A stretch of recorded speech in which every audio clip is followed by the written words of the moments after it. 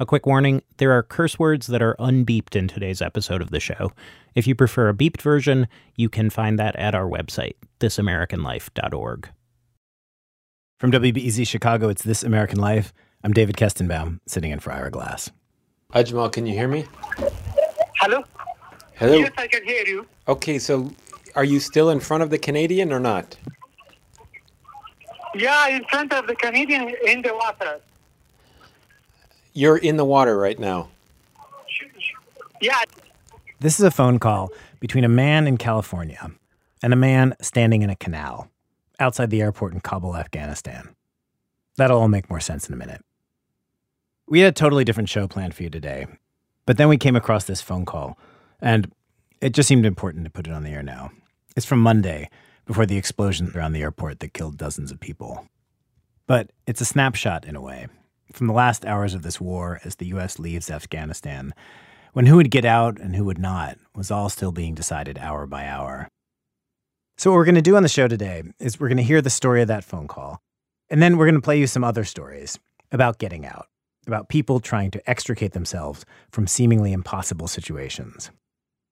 So the first guy you heard on the call, the guy in California, is Kirk Johnson. We've had him on the show before. And when things started to fall apart in Afghanistan, he reached out to us. Because years ago, he did reconstruction work in Iraq for the U.S. government. And since then, for a long time now, he has been trying to get people in Iraq and Afghanistan who have worked with the U.S. government and who are in danger out of those countries. He started an organization back in 2007 called the LIST Project. So these past weeks, Kirk has been on the phone constantly. And on Monday night, with his kids asleep in the other room, he had this series of phone calls which he recorded with the man you heard. His name is Ajmal. And Kirk is trying to talk him through the crowds and the confusion and chaos around the airport in Afghanistan to try to get Ajmal and his family past all the barriers, hopefully onto a plane and out of the country. All this is happening over the phone from half a world away. Nancy Updike here has known Kirk for many years. She talked to him about what happened. Here's Nancy. Kirk didn't know Ajmal before Monday night. He never met him. He just heard this was a person who needed help, one of the many people who needed help, whose names have been piling up in these threads Kirk has been on all week. Group chats with U.S. veterans, active military, current and former diplomats and aid workers, some Afghan citizens of the U.S. and other countries, all on their phones day and night, trying to help Afghans get out. Ajmal, can you hear me? Monday night, Kirk called Ajmal. Okay, so are you still in front of the Canadian or not? Yeah, in front of the Canadian in the water. You're in the water right now. Yeah. The Canadian is a Canadian soldier, and the water is the canal right outside the Kabul airport. The only thing Ajmal is trying to do here, the whole thing, is to slog his way to within earshot of the one Canadian soldier he can see and make himself heard above the crowd. Canada! Ajmal worked for an NGO funded by the United States, and now he and his family need to leave. Him, his parents, and his brother. They're luckier than most of the people around them because they have citizenship in another country. He and his family are all Canadian citizens. And please picture this young Canadian, Ajmal. Kirk sent me a photo of him in the canal. Ajmal is 27 years old. Pretty sure he could pass for 19 without his goatee. He's slight, big glasses, wearing his backpack in front of him on his chest like a nervous tourist. He is knee-deep in water. On one side of the canal is a growing crowd of Afghans. On the other are soldiers, and behind the soldiers is the path to get into the airport. Do you know their names or no? The soldier's name? No. Please wait, okay? Okay, I'm waiting. Exactly how Ajmal came to be standing in a canal is, hours earlier he'd received an email with instructions for what to do, how to get out. He forwarded the email to Kirk. Here's the email that Ajmal got at 3:01 a.m. from the Canadian government. Kirk read the key part. Important instructions. Go to the Baron Hotel immediately, all caps. Do not wear Western-style clothing, all caps. Be prepared to wait for many hours. Once inside, go to the garden and sit under the Canadian flag and wait for Canadian officials. Bring food and water if possible. That's the official process here. Get yourself to a hotel garden, sit down under a flag, do this immediately somehow, bring water. Ajmal and his family had gone to the place they thought was the Barron Hotel, but it was the wrong place. No Canadian officials they could see. Seemed to be all British people. So Kirk drew a map, looking at Google Maps, with the route Ajmal, his parents, and his brother needed to take through more crowds to get to the right place. The canal, believe it or not, was the right place, or as close as they were able to get. The canal is next to the Barron Hotel, and there was a Canadian soldier there. They could see him. He had a little Canadian flag on his uniform. But he kept stepping away. Okay, is he back? They are talking with He's talking to someone else right now. Talking with someone else. I'm waiting for him. Okay. Ajmal is trying to get the soldiers' attention because, as I keep saying, Ajmal is a citizen of Canada. He is not a supplicant. He has the right papers. But Ajmal, who comes across as a cautious, rule-following sort of person, with his face mask pulled neatly under his chin in case he's ever inside again, that young man is stuck in a canal. I'll be patient. Don't worry. Canada! Canada! Other people in this same situation might have no trouble bellowing to get someone's attention. Soft-spoken Ajmal is saying, excuse me, Canada? The soldier is talking to other people, or walking even further away. Ajmal asks Kirk what words he should be calling out. What's a good word to call them? Because they're a bit far.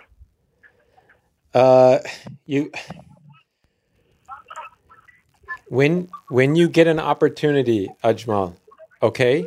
Can you hear me? Then I call you? No, I'm going to stay on the line with you.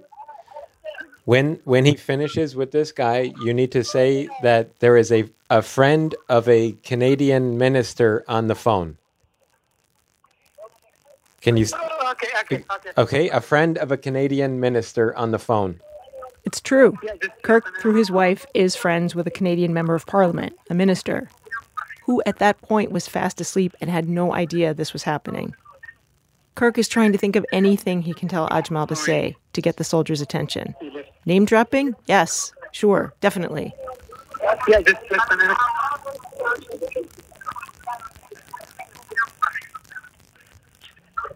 Where is he? He left it. I'm waiting for him. Okay, I don't want you to just say Canada. I want you to say, I'm a Canadian citizen. Okay. He doesn't know me. He's putting trust in me. I don't know him. I've already pushed him to fight through the crowd and jump into the canal. That was your idea, to get in the canal? Yes. Wow. By the time of that phone call, that was already, when he got to the back end of that crowd and saw thousands of people, he said, I can't do this. I have my parents here. We can't get to the front. We're just going to have to try another day or wait for you to work your connections to get the Canadians to come out and find us. And I told them, this is over text, but I was like, they're not going to come out for you. You have to push through that crowd. And his sister was on the thread, and a couple other people who had been trying to help him, and they were messaging me saying, "Go easy on him. He was in the hospital last week with a panic attack. They were basically saying he's already at the breaking point." But I knew that if he couldn't get within earshot of a Canadian soldier, there was nothing. Not knowing if he gives up today, whether or not the doors will be completely shut tomorrow, And the other thing that is weighing on me, but that I'm not telling him, is this dread of one rogue Talib opening fire into that crowd, one IED going off in that crowd. Less than 24 hours after we talked, a bomb was detonated outside the airport, and someone started shooting into the crowd. So everything came down to trying to get him in the right point on earth where his voice would be loud enough to be heard and strong enough to be listened to. You are in the right position. But I think they are leaving. What do you okay. I think they are leaving the stop. Please talk to them. You have to shout, "I'm a Canadian citizen." Do it right now if you see them. Canadian! Not Canadian. Say Canadian citizen. You can't just say Canadian, Ajmal. You have to say Canadian citizen. I call them. Okay. Canadian citizen! Keep saying that. Canadian citizen! If you have sharp ears, you can hear Kirk swearing under his breath all during this call, basically cursing his way through the stress. What's happening? I think the rush is increasing. I don't know what's happening. He's saying the crowd is increasing. It's increasing. The crowd is increasing. I know. Crowd is increasing and then I know, but you are in the right. You are in the right position. You can't give up right now. Okay. So I'm inside, but my family is down. Like they are back. How far away are they? Kirk is groaning because he didn't realize Ajmal was separated from his family, his parents, and his brother at this point. Even if they're not that far away right now, while Ajmal and Kirk are focused on connecting with this soldier, Ajmal's family could get pushed out of sight as the crowd keeps swelling and pushing forward. A bad scenario would be Ajmal ends up getting out, but his family stays lost in the throng. On these group threads, these chats Kirk is following, they are full of stories of family members getting separated. Ajmal hadn't wanted to bring his parents and his brother into this gross canal unless it was clear they were going to get out. He said the bottom of the canal had these slippery stones, and he worried one of his parents would fall and injure themselves. Now there's no time for Ajmal to break off and go get them. He has to keep trying to reach this soldier. You can't lose that spot. You had that soldier right in front of you. He's going to come back. So here he's so far.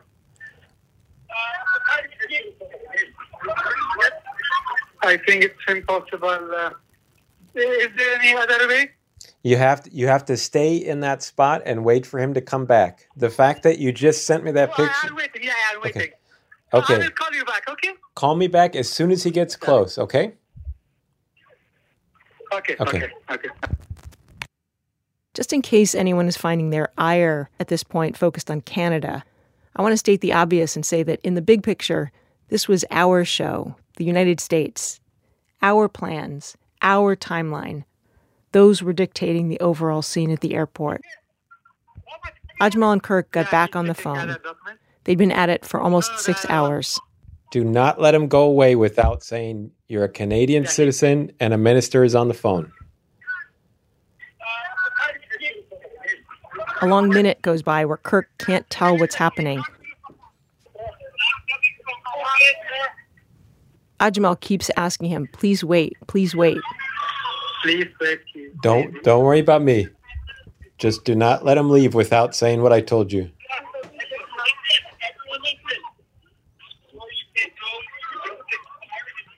Another half minute. Ajmal is fighting off despair. The soldier isn't responding to him. So he's not responding. He's story. What did you say? He is so much hurt. Are you still close to him?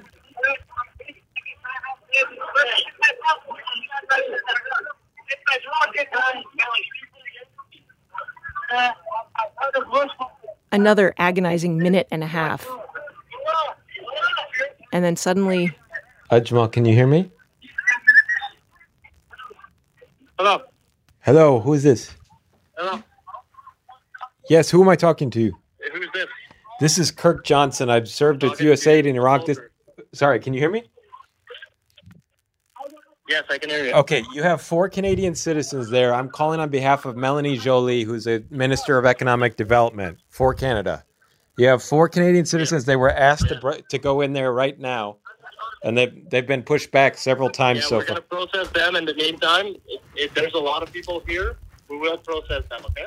I understand, but I just need your assurance that they're going to get through because the one of the group is in poor health. So, and I know that Melanie Joly the minister is wanting. She wants it. I need to be able to tell the minister that they're through. I'm going to look at his paperwork, and they will be able to get through. Okay, I'm going to stay on the line. Thank you for doing that, sir. I appreciate it. I know you got your hands full. Here, so they have to be patient. Okay. I know. I'll tell them to say I'm grateful to you for your help, sir. Thank you. Okay. I'll give him the phone back. Okay, I'm going to stay on the line.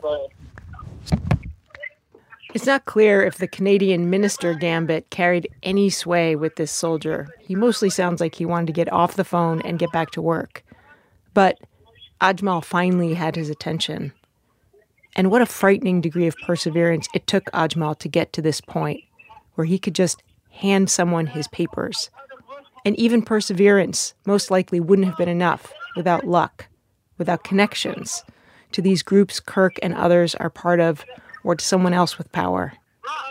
How many people in the crowd around Ajmal had perseverance, even courage, but none of the luck? Okay, Ajmal, yeah, can you hear me? Yeah. Okay, get your family close to you.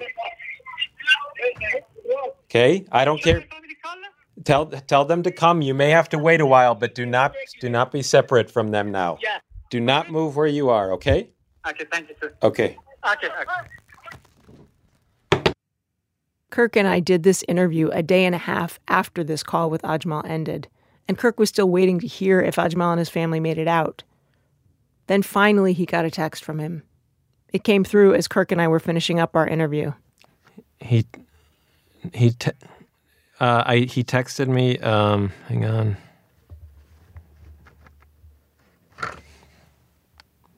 Oh my God. What? They just got on a plane. Ajmal and his family, they're on a plane. Yes.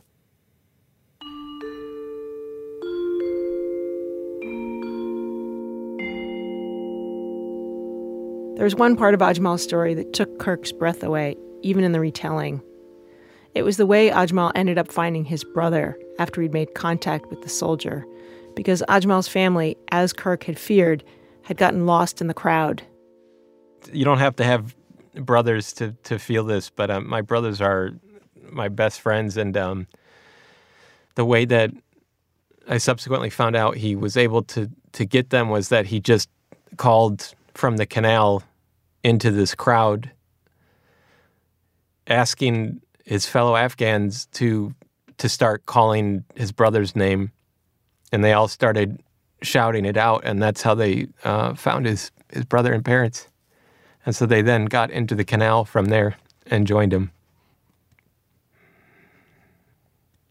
You know, it's like, like I want to feel like proud about this and feel like this is a good story, but it's just there's so much more suffering that has happened in people that aren't getting through. I don't want people who hear this to think that,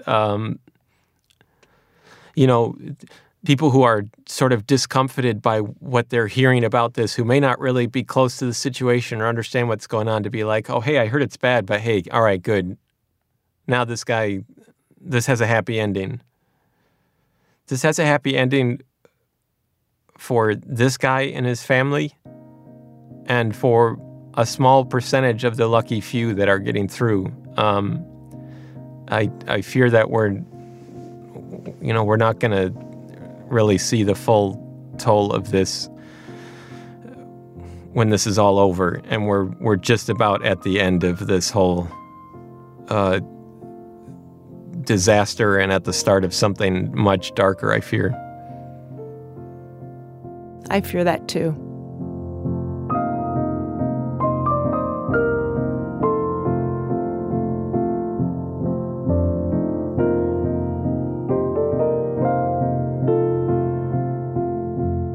Nancy Updike is one of the producers of our show. Coming up, some of our favorite stories we've run about getting out, including a choose-your-own-adventure story about getting out of a relationship. Yeah, choose your own adventure on the radio, somehow. That's in a minute from Chicago Public Radio when our program continues.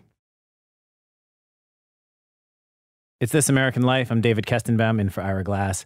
This week on our show, Getting Out, stories of people making it out of seemingly impossible situations, or trying to anyway. Act 2, you can check out anytime you like, but you can never leave. So one of the things about trying to get out of an intense situation is that it can feel like every little decision you make might take you down the wrong path. Back when she was a teenager, one of our coworkers, Elna Baker, found herself in that position. She was trapped in a hotel room with her siblings, held there by a stranger. What happened was their family was all staying at this Marriott, but they're such a big family that the parents and the oldest kid were in one room. Elna and the 3 other kids were next door in their own room.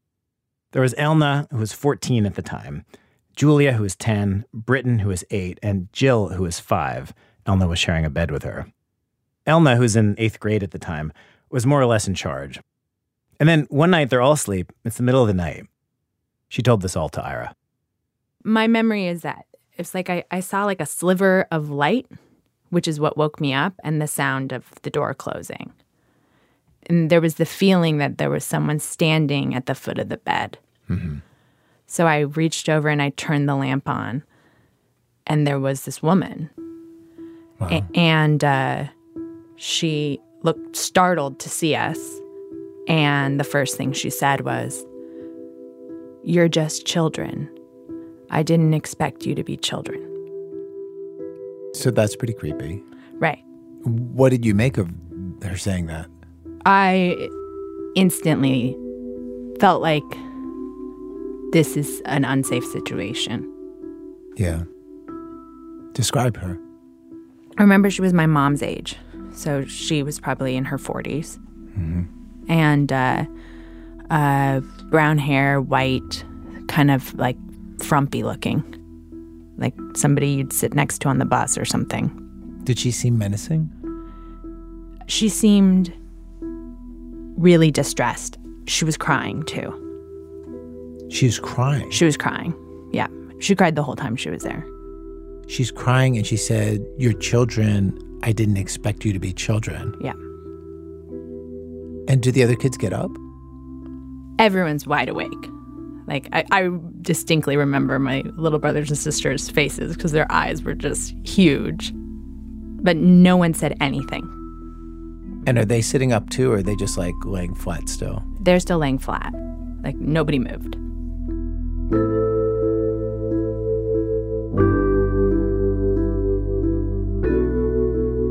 So what happens next? She's talking, right? This isn't how it was supposed to be. And she's also crying, and she's talking to herself. I remember being very hard to follow what she was saying. Yeah. And eventually I said, "I'm sorry, I think you have the wrong room." And she started to cry, and she said, I know. And I do this. I don't know why I do this. And then she's pacing back and forth and kind of crying. And she sits down on the bed, at the foot of the bed. Did she seem crazy or did she seem upset? I mean, it's interesting. I was too young and unfamiliar to identify what a crazy person seems like. Yeah. But what I could identify in that moment was that this person was unpredictable. So you guys like, oh, I've got to be really careful how I do this. I remember feeling that pressure. And in that moment, very, very, very aware of my brothers and sisters. Because they were so little. And that something bad could happen to them. And that the way that it wasn't going to happen to them was me. there were no adults there. I think it was the first situation I was ever in where you couldn't defer to someone else to keep you safe or tell you what to do. And what do I do? And it had that quality of like time slows down and you're there, but you're also watching.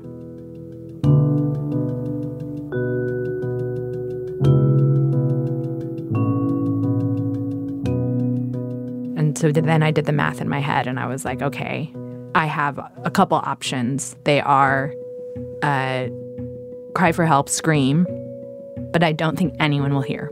Mm-hmm. I remember looking at how far away the phone was from me, Mm-hmm. and I realized I can reach and grab the phone, and I could call for help. Or even like if I could knock on the door where my sister was. Sister in the connecting room next door. I could at least, they would know something was happening in here, and they could get to us in time. Yeah. But all of that felt like an escalation. Like I would provoke her. And so what can I do to not provoke her? And kind of play up the fact that we're children. And what I felt I needed to do was I needed to calm her down and become her friend. And if I could become her friend, she would leave and she wouldn't hurt us. Like get her to see you as a person. Just like make her think I was on her side. Because it didn't feel like she didn't see us as people. It just felt like, it felt dangerous. And I didn't understand why. And I felt like the key to being safe was slowing everything down.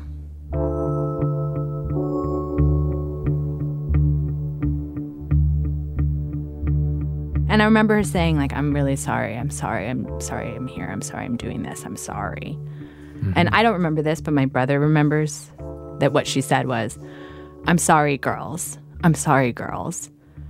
And that his whole memory of this night was just being like, I'm a boy. Like, just so mad. So I asked her, I said, are you okay? Is everything okay? And she kept, going on about how her night was so hard. And I was like, I'm so sorry. That sounds really, really difficult. And this is you trying to befriend her. Yeah, this is me trying to befriend her. But it's weird. I feel like I was hyper alert to like, if I can understand what's going on with her, I can help solve it. But I couldn't understand because it didn't make any sense. Did you feel sorry for her? I felt concerned for her. Yeah. And then she took out her purse, and she reached into her purse, and then she gripped onto something. And I remember thinking, like, oh no, like what? The way, like I thought, oh, like it's like a gun or something, or a gun or a knife or something. I remember my heart just dropping. And then she pulled out a hairbrush, and then she just started brushing her hair, like at the foot of my bed. Wow. And at that point, I was like, this is really weird. Like, this is like, right. And I don't think she's going to leave.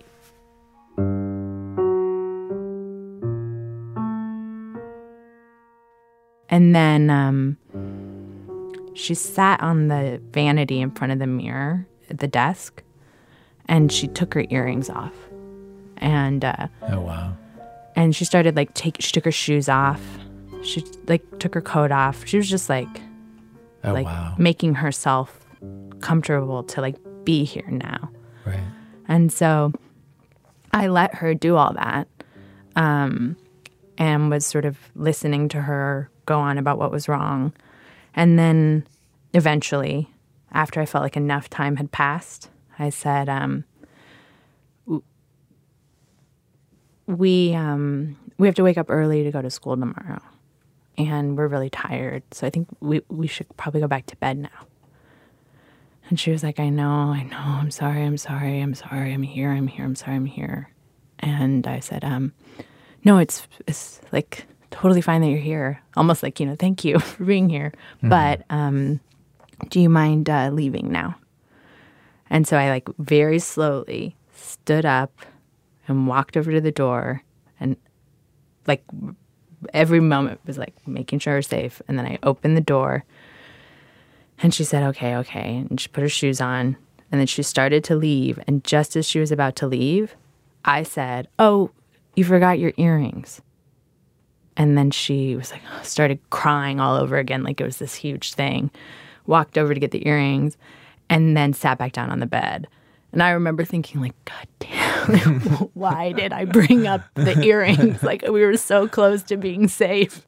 So then the whole thing, basically the whole thing started all over again, where I had to, like, listen to her cry, like, calm her down. And then finally I'm like, you know, we have to wake up early to go to school. Do you mind leaving? And I walked her to the door, and she walked out of the door. And then, like, as soon as she was out of the door, I just, like pushed the door as hard as I could to close it. And when I pushed it, like basically, like, slammed it shut, she screamed at the top of her lungs. And is there, like, a bolt or something on the door? I think I did bolt it after I slammed it shut. Uh-huh. And then I heard her screaming in the hallway, and then she ran down the hallway screaming, and then she ran back towards the door screaming. And that must have been terrifying. It was so scary. And then it was quiet, and then I heard this loud, like, she's like banging on the door, like as hard as she can, right? And then I hear a voice, and it's my dad. And my dad's like, open the door. And I realized it's not her banging on the door. So I opened the door, and my dad's standing there, and he's like, did you hear someone screaming in the hallway? So then I tell him this whole story. I'm like, there's this woman, she was in our room. I tell him all the details, and he is furious. He was so mad. And then he told us to stay there, shut the door, don't open the door. And then he went downstairs and talked to the hotel about it. Yeah, and what did he learn? They tell him that she had been outside. She was crying. They asked if she was a guest there. She said yes. Her name was Elena Baker. And so they looked up the name. Elena Baker? Elena Baker, yeah. And your name is Elna Baker? Yes. Okay. But I don't believe this part of the story. I think someone at the hotel just said this to him to cover. And then they gave her a key? And then they gave her a key. Uh-huh. Yep. And so the hotel offered him, you know, the whole stay for free, everything for free. And he's like, I don't care about your money. Like, I want you guys to do a formal investigation as to how this happened. Wow, that's such a white man takes charge move. Why, that's not white. Oh, point taken. It's a Hispanic man. I was just thinking, like you just never hear like somebody be like, "I demand a formal investigation." You know what I mean? It's like he's a member of Congress or something. You know? Yeah, yeah. All right. Anyway, But that's what I mean. That's totally how my dad would. Like, that's my dad. point taken. Okay. And so they do a formal investigation, which they then send to my dad. And Long after you've like gone from the hotel. Exactly. And in it, there's a picture of the woman. And then there's her history. She had been in a psychiatric hospital and escaped that night, come to the hotel. And she had a long history of breaking into people's homes. And like, he's not certain about this part, so I don't know. He doesn't remember it. He doesn't remember, but he says that he remembers there being, like, she had attacked people when she'd broken into their homes. That's what he remembers. That's what he remembers. Yeah. Yeah.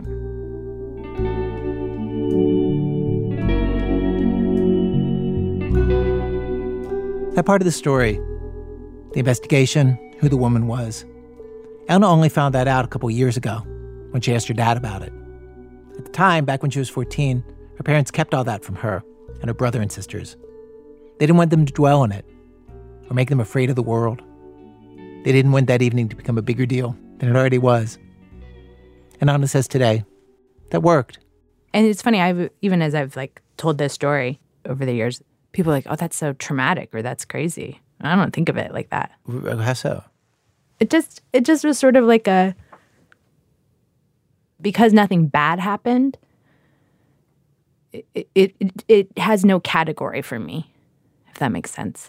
It was easier to just think like, oh, this weird thing happened one night when we were in a hotel. In retrospect, would you have preferred if they had told you back when you were 14?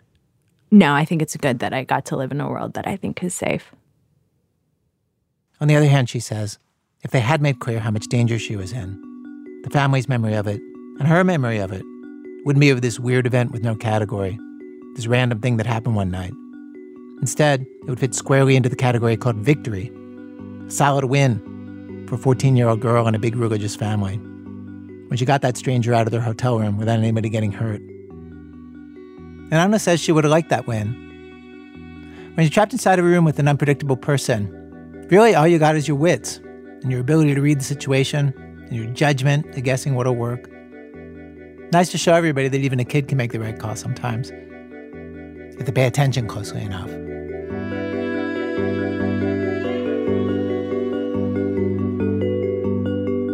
Elna Baker, one of the producers of our show, talking to Ira Glass.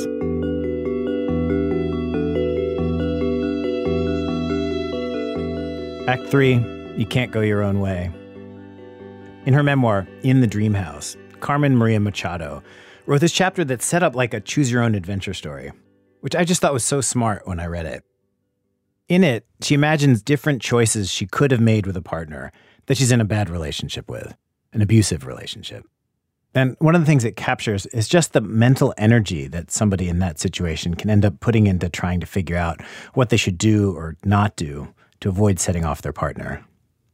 A heads up that this excerpt includes a scene with sexual content. It's read for us by actor Zoe Winters. Page 1. You wake up and the air is milky and bright. The room glows with a kind of effervescent contentment, despite the boxes and clothes and dishes. You think to yourself, this is the kind of morning you could get used to. When you turn over, she is staring at you. The luminous innocence of the light curdles in your stomach. You don't remember ever going from awake to afraid so quickly. You were moving all night, she says. Your arms and elbows touched me. You kept me awake.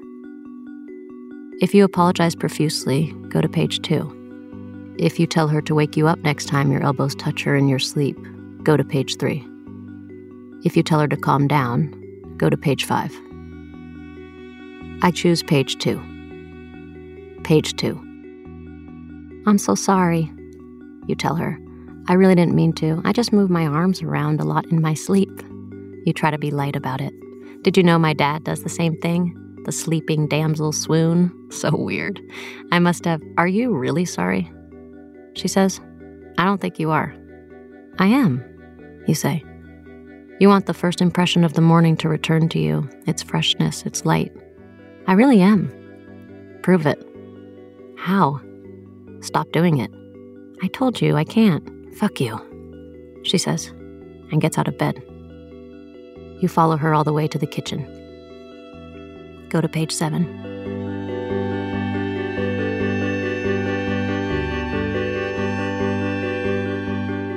Page 7. Breakfast. You scramble some eggs, make some toast. She eats mechanically and leaves the plate on the table. Clean that up, she says, as she goes to the bedroom to get dressed. If you stare mutely at the dirty plate, and all you can think about is Clara Barton, the feminist icon of your youth who had to teach herself how to be a nurse and endured abuse from men telling her what to do at every turn, and you remember being so angry and running to your parents and asking them if women still got told what was right or proper, and your mom said yes, and your dad said no, and you, for the first time, had an inkling of how complicated and terrible the world was, go to page 10. If you do as you are told, go to page 8. If you tell her to do it herself, go to page 5. Page 5.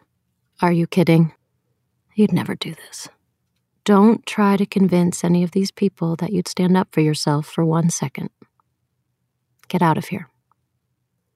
Go to the next chapter. You're out. Wait, no. Let's try that again. I go to page 8. Page 8. As you're washing the dishes, you think to yourself, maybe I should put a tack on my forehead. Maybe I should be a better person. Go to page 1. Page 1. You wake up and the air is milky and bright. The room glows with a kind of effervescent contentment, despite the boxes and clothes and dishes. You think to yourself, this is the kind of morning you could get used to. When you turn over, she is staring at you. The luminous innocence of the light curdles in your stomach. You don't remember ever going from awake to afraid so quickly. You were moving all night, she says. Your arms and elbows touched me. You kept me awake. If you apologize profusely, go to page 2. If you tell her to calm down, go to page 5. If you tell her to wake you up next time your elbows touch her in your sleep, go to page 3. I go to page 3. Page 3. Baby, if this ever happens in the future, you can always wake me up and I'll go to the couch. I promise. I really don't mean to do it. I don't have any memory of it. I can't control how I move in my sleep. You are such a fucking cunt, she says. You never take responsibility for anything. Well, all you have to do is wake me up, you say, a kind of incoherent desperation zipping through your skull. That's it. Wake me up and tell me to move or sleep on the couch and I will do it. I swear to you. Fuck you, she says, and gets out of bed. You follow her to the kitchen. Go to page 7. Page 7. Breakfast. You scramble some eggs, make some toast. She eats mechanically and leaves the plate on the table. Clean that up, she says as she goes to the bedroom to get dressed. If you do as you are told, go to page 8. If you tell her to do it herself, go to page 5. If you stare mutely at the dirty plate and all you can think about is Clara Barton, the feminist icon of your youth who had to teach herself how to be a nurse and endured abuse from men telling her what to do at every turn, and you remember being so angry and running to your parents and asking them if women still got told what was right or proper, and your mom said yes and your dad said no, and you, for the first time, had an inkling of how complicated and terrible the world was, go to page 10.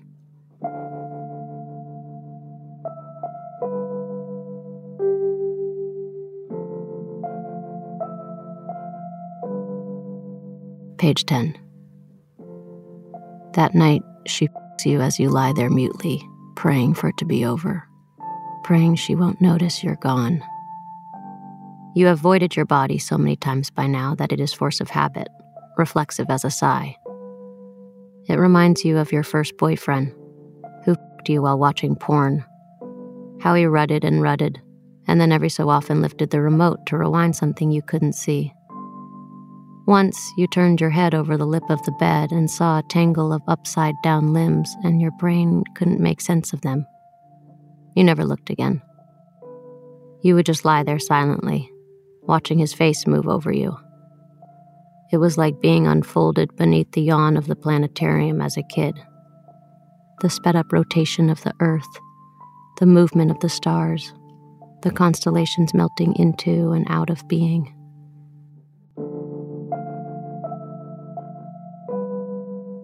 You shudder and moan with precision. She turns off the lights. You watch the darkness until the darkness leaves you, or you leave it.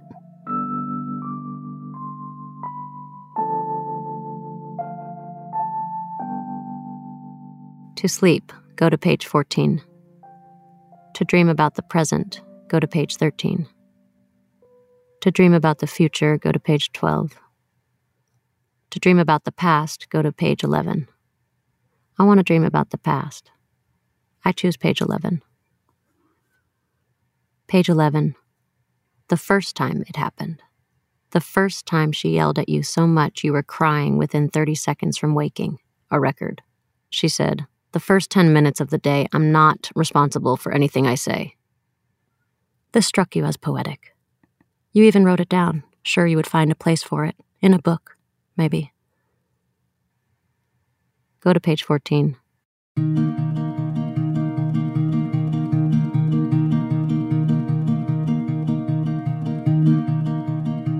Page 9. You shouldn't be on this page. There's no way to get here from the choices given to you.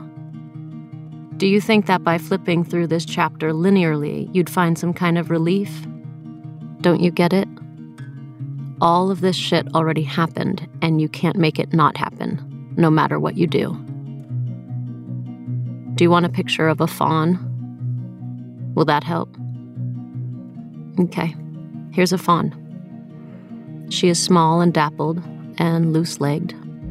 She hears a sound, freezes, and then bolts. She knows what to do. She knows there's somewhere safer she can be. Go to page 10. I don't want to go to page 10.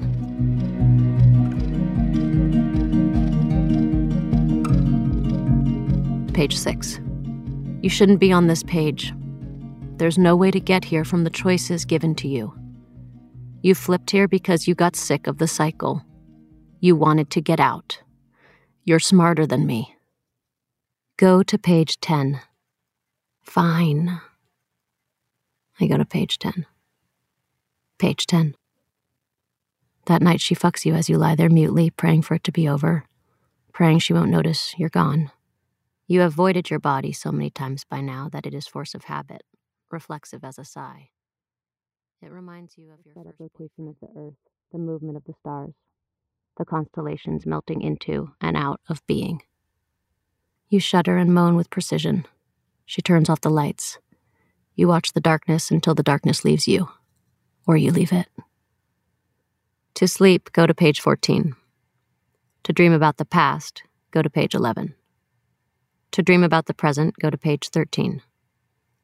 Page 13. You shouldn't be here, but it's okay. It's a dream. She can't find you here. In a minute, you're going to wake up, and everything is going to seem like it's the same, but it's not. There's a way out. Are you listening to me? You can't forget when you wake up. You can't. Go to page 14. I want to dream about the future. I go to page 12. Page 12. It's going to be all right. One day, your wife will gently adjust your arm if it touches her face at night, soothingly straightening it while kissing you. Sometimes you will wake up just enough to notice. Other times, she'll only tell you in the morning. It's the kind of morning you could get used to. Go to page 14. Page 14. You wake up, and the air is milky and bright. The room glows with a kind of effervescent contentment, despite the boxes and clothes and dishes. You think to yourself, this is the kind of morning you could get used to. When you turn over, she is staring at you. The luminous innocence of the light curdles in your stomach. You don't remember ever going from awake to afraid so quickly. You were moving all night, she says. Your arms and elbows touched me. You kept me awake. If you apologize profusely, go to page 2. If you tell her to wake you up next time, your elbows touch her in your sleep, go to page 3.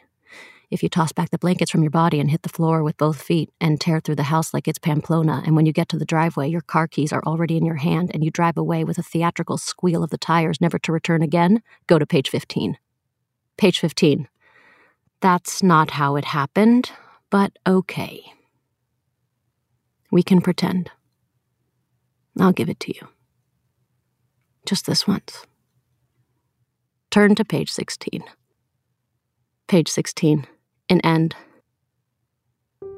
In the pit of it, you fantasize about dying, tripping on a sidewalk and stumbling into the path of an oncoming car. A gas leak silently offing you in your sleep.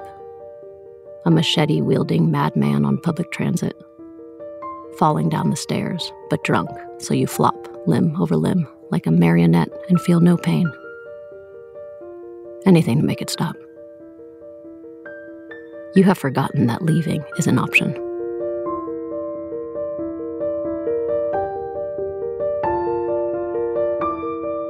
Zoe Winters reading a chapter from Carmen Maria Machado's memoir, In the Dream House. Carmen has a comic series out now called The Low, Low Woods from DC Comics. You can see Zoe Winters in Season 3 of HBO's Succession, which is out in October. Act 4, Blue Kid on the Block. This last story is about what happens after you get out. In this particular case, when you get out of Rochester, New York. The kid in this story, who we're going to call Leo, it's not his real name, his family had moved to an entirely different state, and he was not happy about it. At the time, Leo was just starting 7th grade. He was having a harder time finding his place in middle school than other middle school kids because, he was new to town. But also because Leo still loved Rochester. He loved his school there. He loved his friends. Suddenly, everything about his life was different. And according to Leo, much worse. The signature on his Gmail account now read, "Rochester is much better," in big red letters. Sarah Koenig knows Leo and his parents. She visited them at home to see how Leo was doing. This is how much Leo does not want to be here. When I got to his house, he was on the sofa with a laptop, investigating Greyhound bus schedules. His mother was going to drive him and his sister back to Rochester for the Columbus Day weekend, but not until Saturday morning, and Leo wanted to get there Friday for more time with his friends. A multi-stage negotiation followed with his dad. For one thing, a bus ticket costs money. That's not a problem. Not for you. No, that wasn't a problem for you. No, but there isn't one. There isn't one that's not at 6:15 in the morning, and you won't let me miss school on Friday. The bus takes 8 hours. Even if you left at noon, you'd beat it. Yeah, you're going to do the math? That's excellent. Never mind that the bus takes twice as long as driving, and never mind that Leo would be alone and have to change buses, and that his parents had no intention of letting him go through with this plan. But it's the kind of negotiation you indulge when your kid is miserable, and Leo is miserable. He told me right away he was, and that he had been from the moment he got here in August. Is this the first time in your life where you felt like you've been sad about something for this long? I think so, except for maybe when my other cat died, my old cat. And does this feel worse than that? Yes. Oh, really? Mm-hmm. I've never had long periods of sad until now. I don't know. I don't know anyone here, really, and I think it's just everything in general that's overwhelming.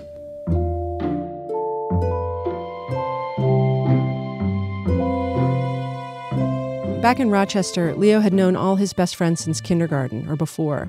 They played together at school, after school, on weekends. Everybody knew everybody. Everything was comfortable. And as a sixth grader in his old school, he and his friends were at the top of the heap. They wore green sashes in the morning and got to be door monitors for the younger kids coming into the building. So imagine now, Leo takes a school bus for the first time to his new school, a sprawling one-story building full of 6th, 7th, and 8th graders. Leo's small for his age, only a hair taller than his sister, who's only 9 years old. On day one, he knows exactly no one. It was much louder than my old school. Much louder. People talking, people closing and opening lockers, people walking. It was just noise. Just older kids, more kids, because my old school was tiny. Leo is between. He's old enough to decipher Greyhound bus schedules, but not old enough to actually travel on one by himself, and old enough to know that if he's going to survive in middle school, he has to make friends, but that making those friends stands to be significantly more complicated than it was back in Rochester. Leo's sister, Auden, is in 4th grade. He says she's not having as hard a time of it. She hasn't been alive as long, she hasn't made as deep connections, and she's already met a friend in her school. I think it's easier to make friends in elementary school than in middle school. Oh, really? Why? Because people care less about who you are. What do you mean by that? The older you get, the more you judge people on their looks, their background, how they act, like what cool is for kids. Because in kindergarten, you could just walk up to someone and say, "Do you want to be my friend?" And then that would be it. But it's harder. I just think people are more wary before they open up. They I don't know, in 1st grade, if I met someone, I wouldn't really care who they were. I would just care if they were nice or not. The day I interviewed him, Leo had a couple of breakthroughs. He emailed his parents during the school day to tell them the first piece of good news they'd had from him. Until that day, the emails had mostly been 3 desperate words. I feel awful. Without even a period at the end to make the feeling finite. It was an endless awful. But on this Thursday, he wrote to tell them the mashed potatoes they serve in the cafeteria were great, followed by 4 exclamation points. Second, and this was the big news, he asked another kid if he wanted to come over. Leo told me he'd thought about it first for a few days, then finally emailed the boy, whose name is Devin, another 7th grader. But now, Leo didn't want to call Devin's house to finalize a plan. He dreaded the awkwardness of the phone. So his dad called Devin's parents, introduced himself as Leo's father. Dad, he goes to school with your son, Evan, and we were... Devin, I'm so sorry, Devin. I'm getting the evil look from my son, I apologize, but we're hoping Devin can come over on Sunday. Thanks. I panicked. You fool! How'd that go? Not well. My son, Freddie. I had thought Leo might be upset about it, maybe get sulky. But here he was cracking up, joking with his dad. It was such a relief to hear him laugh after he'd been so solemn in our interview. And I thought, this is all going to be okay. He's going to snap out of it. He's almost there. An afternoon with Devin is going to do the trick. Then Sunday came. Okay, now I have 3 health again. You could tell your wolf to attack. Okay, I'm going to tell my wolf to attack then. Leo taught Devin how to play Dungeons and Dragons. And the wolf lands on its feet. Yay! Go Wolfie! Go Wolfie! Go Wolfie! I am so weird. On the drive home, Leo and Devin talked nonstop, a gentle rat-a-tat one-upmanship emanating from deep inside a computer game. I am a blood elf warlock. Warlocks are fun. Can you summon your imp yet? Yeah, you start with an imp. Oh, right. I had a goblin shaman. I'm a night elf druid. And I can turn into a cat at level 8, which is nice. And at level 12, you get a bear. Yeah. And then By the time they dropped Devin off, they were giggling. Yeah, you start with funny. Our cat responds to whatever you call him. We said, his name is Pippin, but we can call him Football. He'll respond. You can call him Here, Football. Here, Football. Thanks for coming over. Thanks. Thank you for inviting me. See you tomorrow. So a perfect day, right? Leo's parents were relieved, hopeful, but no. It's Wednesday. You had your friend over on Sunday. How'd it go? Went okay. Yeah, it went okay. Has it changed anything about being here? A little bit. I don't think very much, but a little bit, yeah. What's changed? What's the little bit? That I know someone at school. It helps. Not all that much, but sort of, yeah.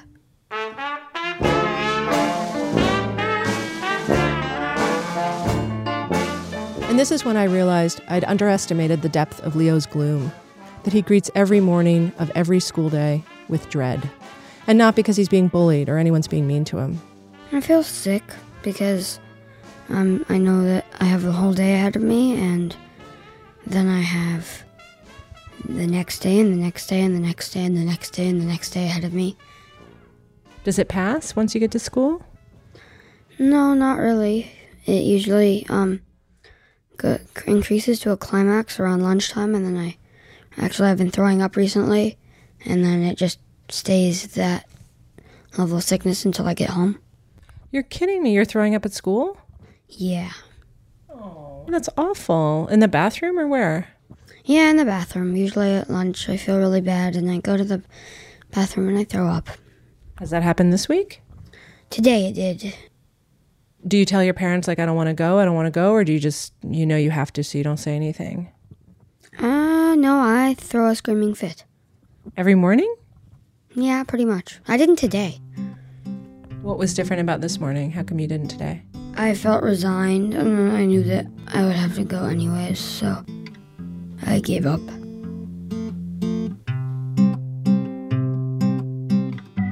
Here's the curse of being almost 13. Old enough to understand his life will supposedly get better with time, but not old enough to really believe he's going to feel any differently than he does right this minute. Since making friends with Devin, Leo is one step toward being the kid he wants to be. Someone with pals, someone who's comfortable again. But he says right now, he's just worried he's going to be throwing up all year.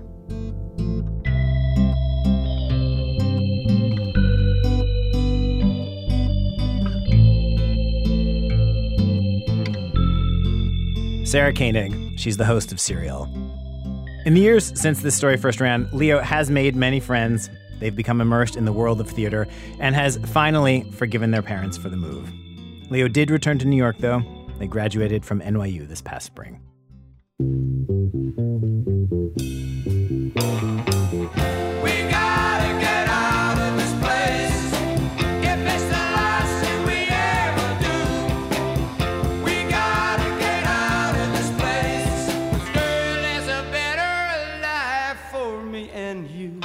Today's program was produced by Diane Wu and Lena Masitsis. The people who put the show together today include Bim Adewumne, Elna Baker, Ben Calhoun, Dana Chivvis, Sean Cole, Aviva de Kornfeld, Seth Lind, Stowe Nelson, Catherine Raimondo, Nadia Raymond, Christopher Swatala, Matt Tierney, Nancy Updike, and Chloe Weiner. Our managing editor, Sarah Abdurrahman. Our executive editor is Emmanuel Berry. Special thanks today to Harrison Nesbitt, Will Yerman, Hillary Appleman, and Maximo Berryman Chase. Our website, thisamericanlife.org, where you can stream our archive of over 700 episodes for absolutely free. Again, thisamericanlife.org. This American Life is delivered to public radio stations by PRX, the Public Radio Exchange. Thanks to our boss, Ira Glass. You know, he says he's on vacation, but he keeps coming into the studio, making these tiny little edits to our stories. I'm really sorry. I'm sorry I'm here. I'm sorry I'm doing this. I'm sorry. We'll be back next week with more stories of This American Life. Girl, there's a better life for me and you.